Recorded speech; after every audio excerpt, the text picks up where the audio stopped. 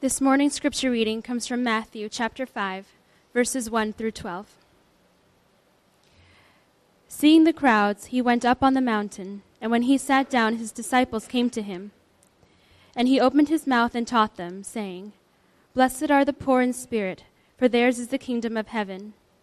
Blessed are those who mourn, for they shall be comforted. Blessed are the meek, for they shall inherit the earth.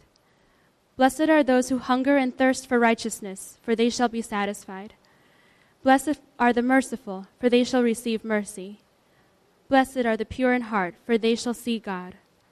Blessed are the peacemakers, for they shall be called sons of God. Blessed are those who are persecuted for righteousness' sake, for theirs is the kingdom of heaven. Blessed are you when others revile you and persecute you, and utter all kinds of evil against you falsely on my account. Rejoice and be glad, for your reward is great in heaven, for so they persecuted the prophets who were before you. This is the word of the Lord. We're starting a new series, and it's on the Sermon on the Mount, Jesus' series of sermons and teachings on the Mount, and it's all about the kingdom of God. What is it? What is the kingdom? Jesus spoke about the kingdom often. In fact, he talked about the kingdom far more than we ever talk about the kingdom. In fact, Jesus never says, at least in Scripture, he never says, receive me as your Lord and Savior. You never hear Jesus saying that. But Jesus always says, repent, for the kingdom of heaven is near. Repent, for the kingdom of heaven has come. Enter the kingdom. The kingdom of heaven is like this. He's constantly talking about the kingdom. He constantly compares being born again to seeing the kingdom, to entering the kingdom. What is it? What is the kingdom? You know, in our concept today of ancient kingdoms is foreign, especially in today's society. So it's best to be understood this way. Whenever a new king or a governor or even a CEO takes over, he comes into power. His new power is expressed through a new administration. You know, new administration wipes out the old administration. You see this when presidencies change. You see this when governors change. A CEO takes over a company. He comes with new policies, new priorities, new strategies. And if he's successful, then what's going to happen is he's going to meet your needs and he's going to improve the quality of life. Very, very simple. Jesus is the supernatural king. And when he comes into power, his administration, he says, is represented as the kingdom. And so he brings with him a new set of priorities, a new set of strategies, new values, new policies, and the effects of these things are far greater than we could ever imagine. Far greater. The effects are far more radical, far more comprehensive, far more holistic, far greater than the previous administration. When Jesus comes into power, and he comes into power of a heart, or a life, or a family, a home, or an institution, there's total transformation in every dimension of that entity. And so the Sermon on the Mount, it shows us how far-reaching that transformation is. And the Beatitudes here, specifically the Beatitudes, you can only understand them in that context. Have you ever read the Beatitudes and tried to understand them? Outside of that context, you can't understand it. It's hard to understand. Without that understanding, to explain the kingdom, the Beatitudes, it seems like just a series of wise teachings, wise sayings, proverbs almost. It seems like sayings that are meant for different classes of people. There are those who are poor in spirit. There are those who are mourning. There are those who are meek, right? There are those who are hungering and thirsting after righteousness. So it seems like these different classes of people. But if you think about it, none of that makes much sense when you think of it that way. It seems like empty sayings, just proverbs, just old empty sayings. A couple examples. At first glance, if you look at the text here that Charlotte had just read this morning, there are 8 to 9 different kinds of people, it seems like, when you read the text. But look at the beginning and the end of what we just read. In the beginning, blessed are the poor in spirit, for theirs is the kingdom of heaven. And then at the end, he says, blessed if you're persecuted for righteousness, theirs is the kingdom of heaven. Those verses, the beginning and the end, serves as like a bookend. 2 bookends. And it gives us a clue, because it says, theirs is the kingdom of heaven. You know that, in other words, what the author is saying here, that these verses encompasses all the qualities of people who enter into the kingdom. They're the 2 bookends. And everything that within then encapsulates the quality and the characteristic of people who enter into the kingdom. One group of people. Jesus here is describing what a citizen of heaven is like.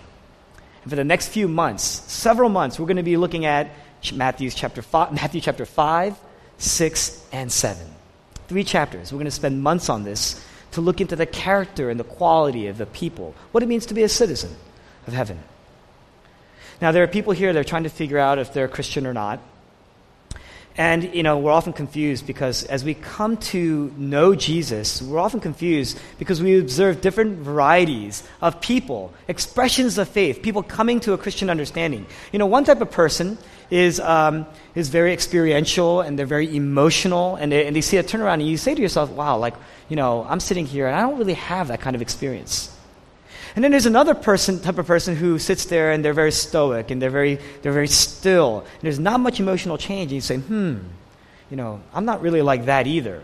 We get hung up on the 2 different types, many varieties actually. And the truth is, these are just forms of experiencing God.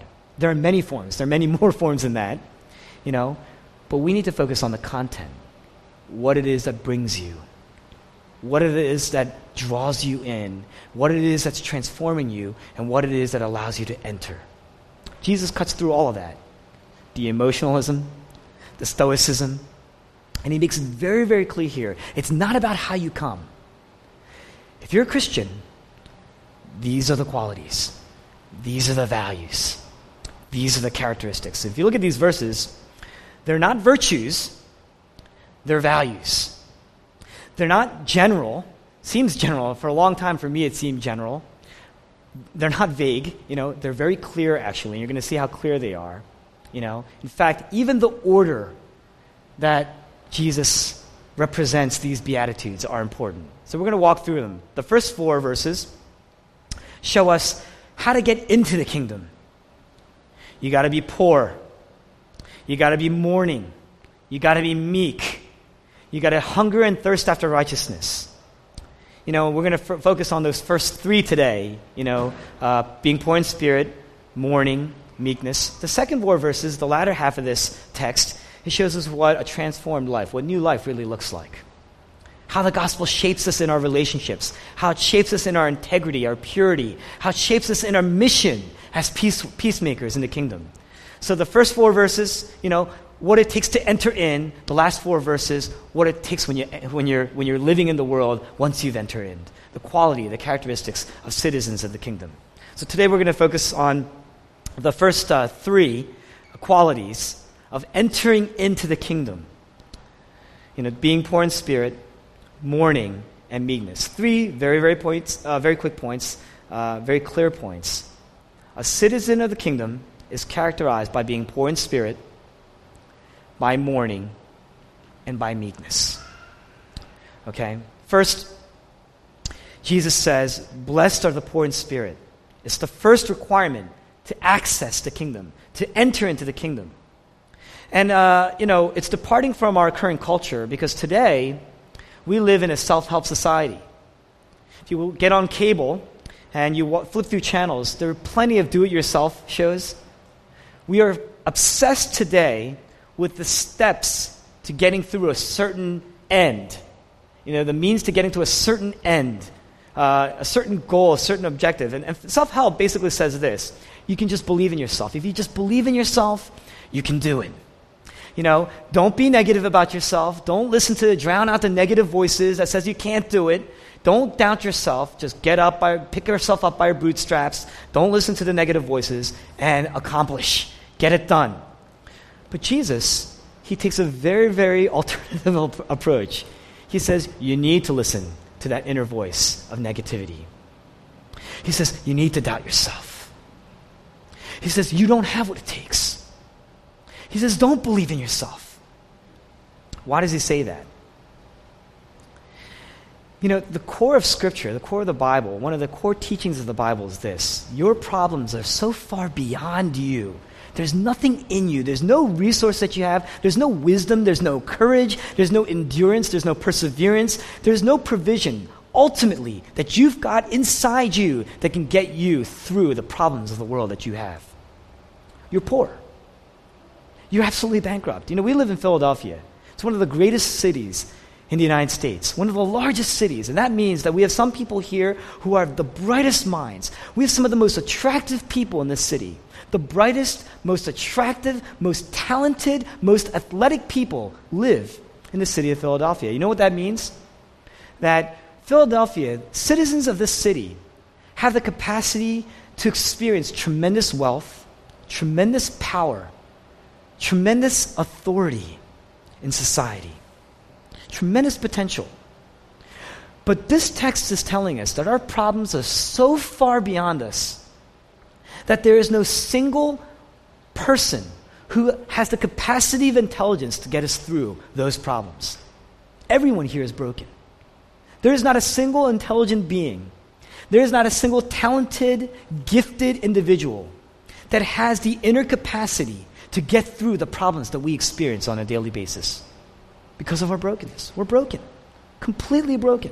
We're bankrupt. We are poor. There's nothing in us. And that creates a tremendous depth of insecurity in our lives. And we're constantly trying to fill that insecurity.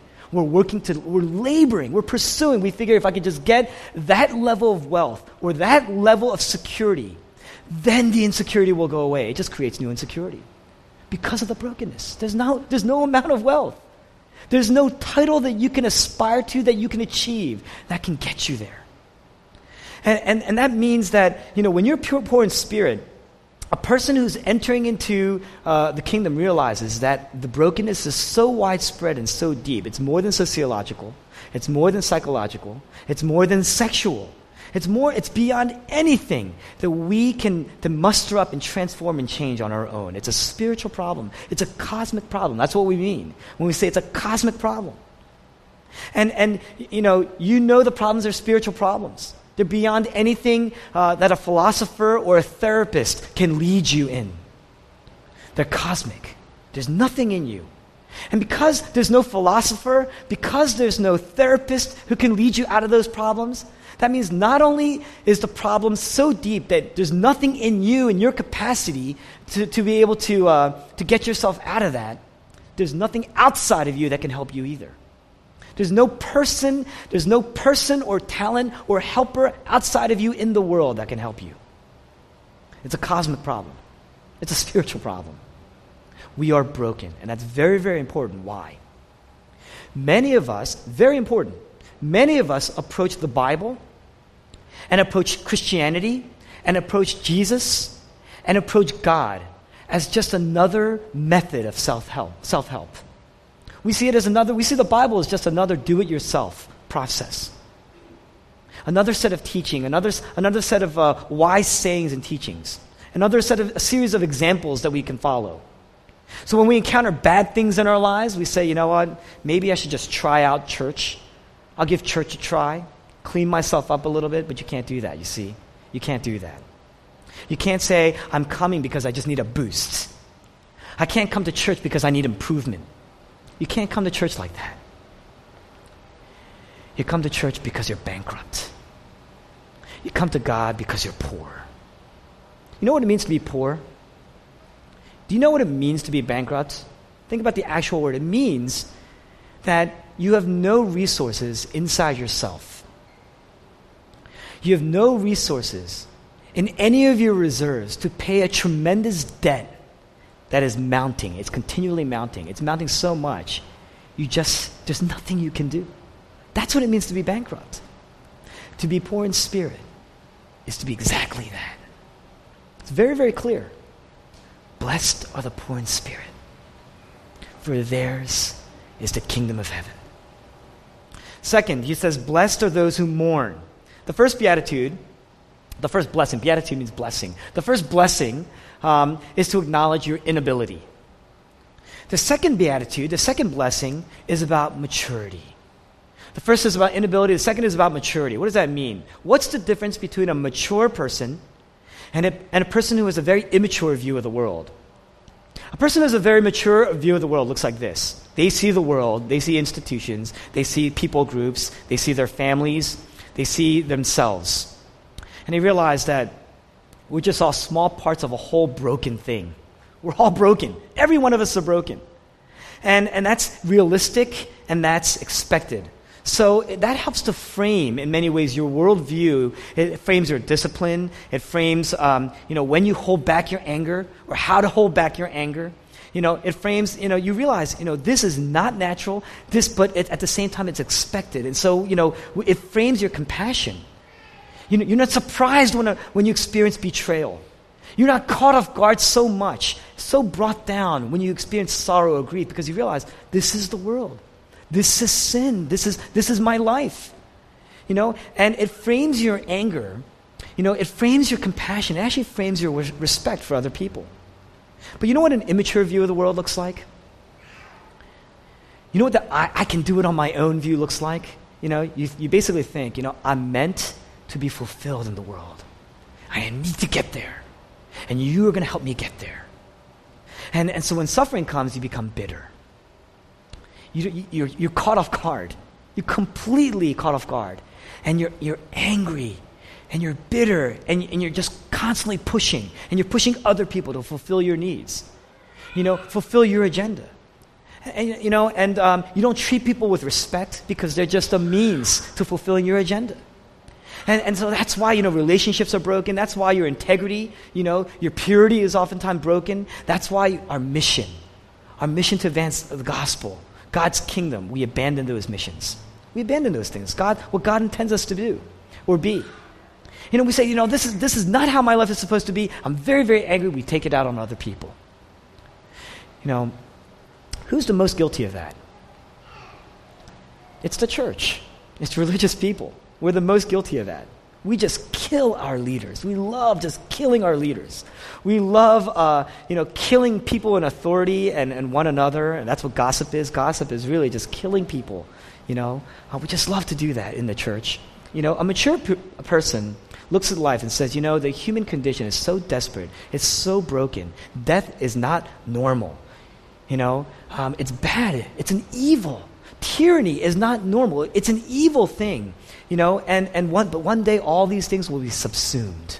One day all these things will come to an end. An immature person looks at death and says, I'm just trying to accept it. I'm just trying to accept death. And if you look at Hollywood movies today, it's all about death being your friend. Death, just learning to cope and accept death. We've grown so numb to the symptoms. We've grown so numb to the roots. But if you're thoughtful, you're going to ask, why are we so bad? Why are we so broken? Now, if you blame yourself and you say, I have a low self-esteem, you start to pity yourself. Well, where'd you get that low self-esteem? Where did that low self-esteem come from? Well, my parents, they didn't really bring me up very well. They didn't really love me. They didn't hug me enough. They don't love each other, and that's how I kind of grew up seeing that. Where did that come from? Well, their parents didn't love them enough. They grew up in a very, very harsh society, their class struggles, in their generation. Where did that come from? And if you keep tracing that back and back, all the way back, what's the root? Eventually, you're finally going to have to come to a place where you have to acknowledge sin. Most of us avoid it. We avoid it from the get-go. We avoid it in every step. Every backward trace, we avoid it. But we have to, when you trace it back far enough, even into your own life, why you do certain things, you trace it all the way back into the deepest roots of our hearts. We always want to avoid it at first. But a wise person, a very mature view of the world will take you to the place where we acknowledge sin. We see sin. Now, we see the symptoms. The symptoms point to how serious things are. But it's not enough just to know the symptoms. You need to know the diagnosis. That's why we go to doctors, right? Knowledge of your symptoms. Everybody knows the symptoms. But, if you go to your doctor and you say, doctor, I have body aches, my fever, it's raging, it's like 103. I have body aches, I'm sweating like crazy, I'm shivering, I'm cold. And if the doctor just says, I can see you have a fever, and I can see you are sweating, that definitely, you definitely have body aches. I can tell that you're cold as well. So that means that not only do you have fever and you have body aches, but you also have the chills. It's not going to help you. You're like, no, I came to you for the diagnosis. I want the help. It's not enough to come and acknowledge the symptoms until you identify the disease. And the Bible teaches us, here's the problem with the world. What's the problem with the world? Here's the problem with the world. It's not your self-esteem. It's not your upbringing. It's not a class struggle. It's not the politics in our generation. It's not authority figures in your life. We try to rationalize this in every way. But what's the problem? The Bible says it's sin. Simply put, it's sin. You know what sin is? Simply put, very clear, it's just doing your own thing. You take a 2-year-old child, and you take him to the beach. Children love the beach. They love the expansiveness of the beach and the water. They love playing in water. You take them to the beach, and you show them the waves. And you're guiding him into the water, and he likes to step into the water. The waves are crashing. Just maybe about 10 feet out, the waves are just crashing into each other. And that child says, what is this? And he breaks free, he runs into the waves, right? And if you let him go, what happens? The waves will crash down on the child. He realizes in that instant that he has broken free, grown distant. The waves have crashed down, and there's nothing in his resource that can help himself. He needs rescue. He needs help. Now he will struggle and swallow water, and he will struggle and fight. He will beat his arms in the air and in the water, but without rescue, he will not be redeemed. He will not be saved. And, the waves and the drowning, those are symptoms. Murder, rape, these are horrible things. They're all terrible things, but they're symptoms of our sin. And the Bible says the essence of sin is that we have chosen to just go our own way. We substituted ourselves for God. In other words, what we wanted to do is we want to live our own lives, and we want to become our own kings, and we've broken free. And until you're willing to admit, that you're not mourning, you've not mourned the deepest roots, until you're willing to admit, that, wow, I've chosen to be my own king, and it has brought, the waves have crashed down on me, and all this I've built up cannot help me. And that devastates you. Being poor in spirit means, I'm drowning, I need rescue. But mourning, it means, I've got myself here. This is me. I did this. I left my Father's hands. Until you're willing to see that your problems are beyond you and the problems are sin, you're still in bondage. You're still a slave. You're still in bondage. It creates problems that really begin at the core and work its way outward. And it's like a grenade. It starts at the core, and when it explodes, what happens? Everybody around you is damaged. You're damaged. The world around you is damaged. The environment is damaged. Everything's damaged. That's what sin does. It creates tremendous problems. Now, I know people who can't stand authority figures in their life. We live in a generation where we are very prone to rejecting or distrusting our authority figures. We don't give our authority figures an inch, so when they make a mistake, we're harsher, we come down on them, we just beat up, and we kill our authority figures. So when an authority figure makes a decision that you don't like, what happens? All of a sudden, they're evil. They're bad, and we lash out. We're just waiting for that one mistake so we can pummel them to the ground. That's what we do. That's what we do with our leaders today. I know people who just can't be wrong. The reason why I know is because I'm like one of them. Just can't be wrong, and so you can't disagree with them. You can't go against them. You can't question them. Because if you disagree, what happens? Their face changes. You ever see that? Somebody who's addicted to being right because the face changes and then the tone changes with the response. And they regard any act of countering you as a sign of disloyalty, and you're questioning the core of their identity. That's what you're doing. And so they talk down to you. They speak tersely. It ruins their day. They feel usurped. They feel unappreciated. They feel attacked. When really you just wanted to know the answer. You just wanted to know the answer. Do you get that? If you only admit that it's sin, because you can't overcome it on your own. If you admit it's sin, it's in the core, that's the beginning of freedom. That's the beginning of peace. That's really the beginning. Jesus says, blessed are those who mourn, and they will be comforted. That's how you get strength. That's how you get freedom. If you're not mourning, then you're going to be confused, you're going to be bitter, you're going to be angry, you're going to be blaming other people, blaming yourself, blaming God, blaming the world. We've been there. We've all been there. Now, if you stay there, you're going to feel defeated. Right now, if you feel stuck, if you feel guilty, if you ever, hated yourself, you really just feel like right now I'm in a bad season in my life, just a bad place, and I always feel stuck, I'm going to explain to you why. It's because you're stuck. You really are stuck. Literally, you're stuck. Let me explain this to you, okay? New birth, Jesus is saying, entering into the kingdom is synonymous with new birth. New birth is characterized by bankruptcy, being poor in spirit, mourning because of your sin, meekness. So if you recognize that your problems are just well beyond your capacity, and if you realize that it's because the core of you is sin, and you just stay there, you're stuck. It's like a baby it's a kind of graphic image, but it's like a baby that's on his way out of the womb, and he just decides to hang out for a while. He's crying, the mother's crying, the one giving birth is crying. That's what's happening because you're stuck. You haven't pushed all the way. The father is mourning because you're mourning and you're staying there.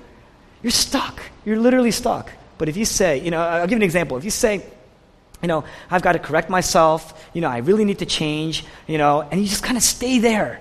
You're stuck. There's going to be more pain. That's not meekness. That's not meekness. You're caught in birth. You have to plunge your failures into the grace of God. You have to plunge your sin in the grace of God. You have to take your sorrows and plunge them into the grace of God, into the love of God. That all these waves crashing down on you at this moment, where you are, God is bringing you new birth. He's leading you towards new birth. That's why you're feeling overwhelmed. There's nothing greater, Jesus is saying, than knowing that your problems are so far beyond you and well beyond you, and there's nothing in you. That is an amazing admission. To say that these things are the core of who you are, it's because of who you are. That's an amazing admission. The third requirement to entering the kingdom is meekness. This is how you enter. When you see the problems are beyond you, you're saying, gosh, this is destroying me. My problems are destroying me. The waves are crashing over me. When your problems are the result of your sin, what you're saying is that I should have been better and I wasn't. I could have been better. I was called to be better and I didn't. I let go of the Father's hands and I ran into the waves. And you beat yourself up and you beat yourself up. If you stay there, you're going to get crushed. But if you become meek, then you're going to be encouraged. Then you're going to find strength. You know why? See, when you're mourning, you're in pain. But if you say, more, I can't correct myself. There's nothing I can do to just help myself. I need somebody to help me. I need help. Who can I run to? Initially, there's more pain. It's pain inside because you're coming to tremendous admissions that you weren't willing to let go of before. But you know what meekness is? It's one thing to be angry because you're a sinner. But it's another thing to say, of course I'm a sinner. That makes sense now. Sin is the answer. I have all these gifts, I have all these talents, and look how I've used them. And look where it's taken me. It's taken me nowhere. I distanced myself from the Father. I've broken free. I thought my gifts could take me to where I need to be. And I thought I got there when I got there. And now I'm here. And my problems are still there with me. I still have problems in my life. Big problems. I thought my gifts were enough, but they're not. There's a type of confession that leads to death. And then there's a type of confession that leads to life. There's a type of confession that says, I need to be better. That's going to lead you to death. And then there's a type of confession that says, I need to be forgiven. That's going to lead you to life. People out there say that, a lot of people out there that say, I know that God has forgiven me, but I can't forgive myself. You know what you're saying? I'm bankrupt, and God has taken on the debt, but I still need to pay back the debt. That's what you're saying. I still need to pay it back. That's going to lead you to self-pity. Judas Iscariot was a disciple of Jesus. That means he lived with Jesus, he followed Jesus, he heard from Jesus, he talked to Jesus. He ate with Jesus, he slept near Jesus. But he betrayed Jesus. And after betraying Jesus, he realized what he had done. And the Bible says that he actually went back and tried to pay the money back to get Jesus back. And he gave the money back. But it wasn't enough for him. And so, he hung himself. And that's a picture of basically what we're doing every single time we beat ourselves with guilt and self-pity. We say, I need to be forgiven. God is a God of forgiveness. I need to be forgiven. But no, this is what you're basically saying is that what Jesus has done and God's love, as great as it is, it doesn't cover over all of my sins. I still need to pay it back. I still need to pay the debt back. A true citizen of the kingdom says, I've done wrong, but I'm going to run to the Father. I've done wrong, but I've run from the Father, but Jesus has rescued me. I need rescue, and Jesus has rescued me. I need salvation, and Jesus has saved me. I'm drowning in my own mess. The waves are sweeping over me, and Jesus has come in, plunged into the waves, and has released me, has saved me. And that's more than enough. That's more than enough. It's not like God has just poured out just a little bit.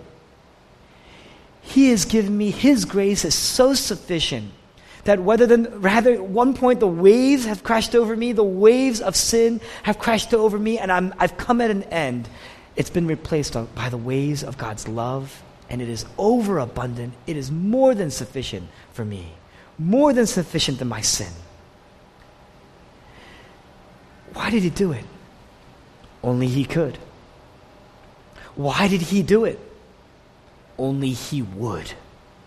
That's the power of God. That's the power of God's love. And He did it for me. Think about it. If you're trusting in that, what I just said, then you can confess. Then you can pray. Then you can run to Christ. Then you can come to the Father in meekness, not weakness. That's true courage. That's true courage. The word meekness, it's not weakness. In the Greek, the word meekness is praus.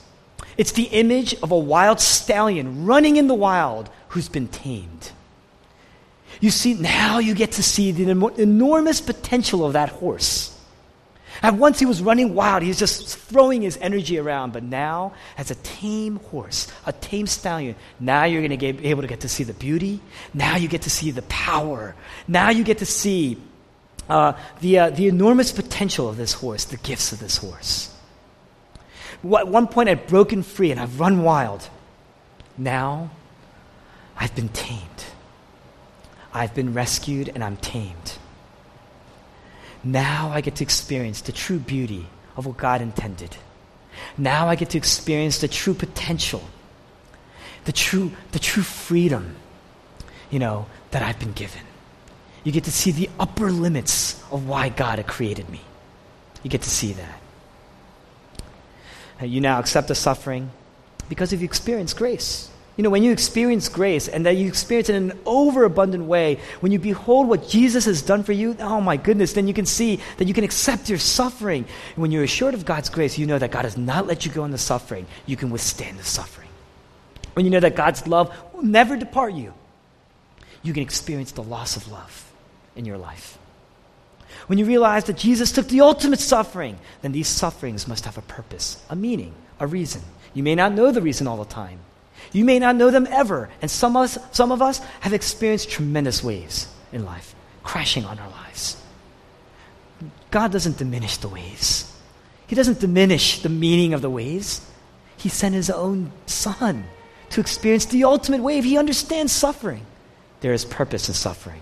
A meek person is teachable, is open, is confessing, is repenting, is running back to the Father, is submissive, is tame, is free, is at peace, is comforted, is strengthened, is joyful. There is no burden. That's what it means to be meek. How do you get it? How do you be led to be meek? And we know this through the cross. The cross shows us that the waves that we're about to crash down in our lives, there are waves still. There's a storm coming. But Jesus will take the wave, the ultimate wave, so that we can return to the ultimate harbor. Jesus knows brokenness. The cross is the ultimate representation of the brokenness of the world, the ultimate brokenness. He had taken that on. Jesus knows what it means to mourn. He's standing before the grave of Lazarus, and he's mourning. He's weeping on the cross. He says, my God, why have you forsaken me?" That's the sign of mourning and weeping. He's repeating that phrase. You see that in the Bible? It means he's weeping. There's crying, there's emotional content there. He's weeping. He understands. And he did this because he understands sin. He became sin on the cross. Jesus knows meekness. On the cross, you see ultimate power, ultimate access to God. Abandoned, betrayed, and yet he's composed. He's weeping, but he's controlled. He's reciting scripture on the cross.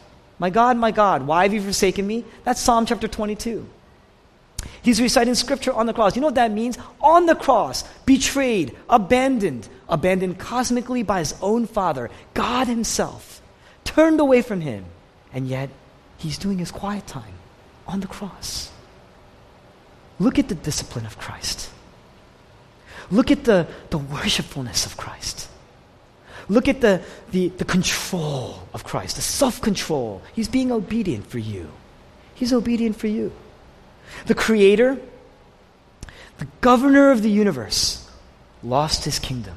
And he's overwhelmed. When he says, "Oh, my God, why have you forsaken me?" You know what he's saying? The waves, the cosmic waves of God's wrath have swept over me. And I am helpless. I've given up control. I am helpless. The power is beyond me. The wonderful counselor, that's his name. The wonderful counselor in Gethsemane, he says, "My soul is troubled to the point of death. The suffering that I'm going to endure is beyond myself, beyond my capacity." That's what he's saying. And it's because of sin. Tremendous power on the cross. The heir to the kingdom. The Prince of Peace. This is God's own Son. He gave up the throne for you. That's meekness. Tremendous meekness. He says, "The waves have crashed over me. I'm drowning in the sins of my people." And yet, his meekness, even as God has abandoned him, he's fulfilling Scripture. He's obedient to Scripture, obedient to his Father. He comes as a baby, ultimate weakness. He comes in homelessness, subjects himself to people who are much less wise than he, who didn't even know God, and yet ultimately abandoned by God, dethroned for you. When you behold the cross this week, it's so easy at the point of failure to first say, you know what, I got to cover it up and I got to make up for it. It's easy to do that. That's natural. Entering into the kingdom means the moment the brokenness is in your face, whether you've caused it, whether you've experienced it, you realize that this is far beyond. There's nothing that you could do in your own strength, in your own power, to ever stop it. And you know, deep inside, it's inside.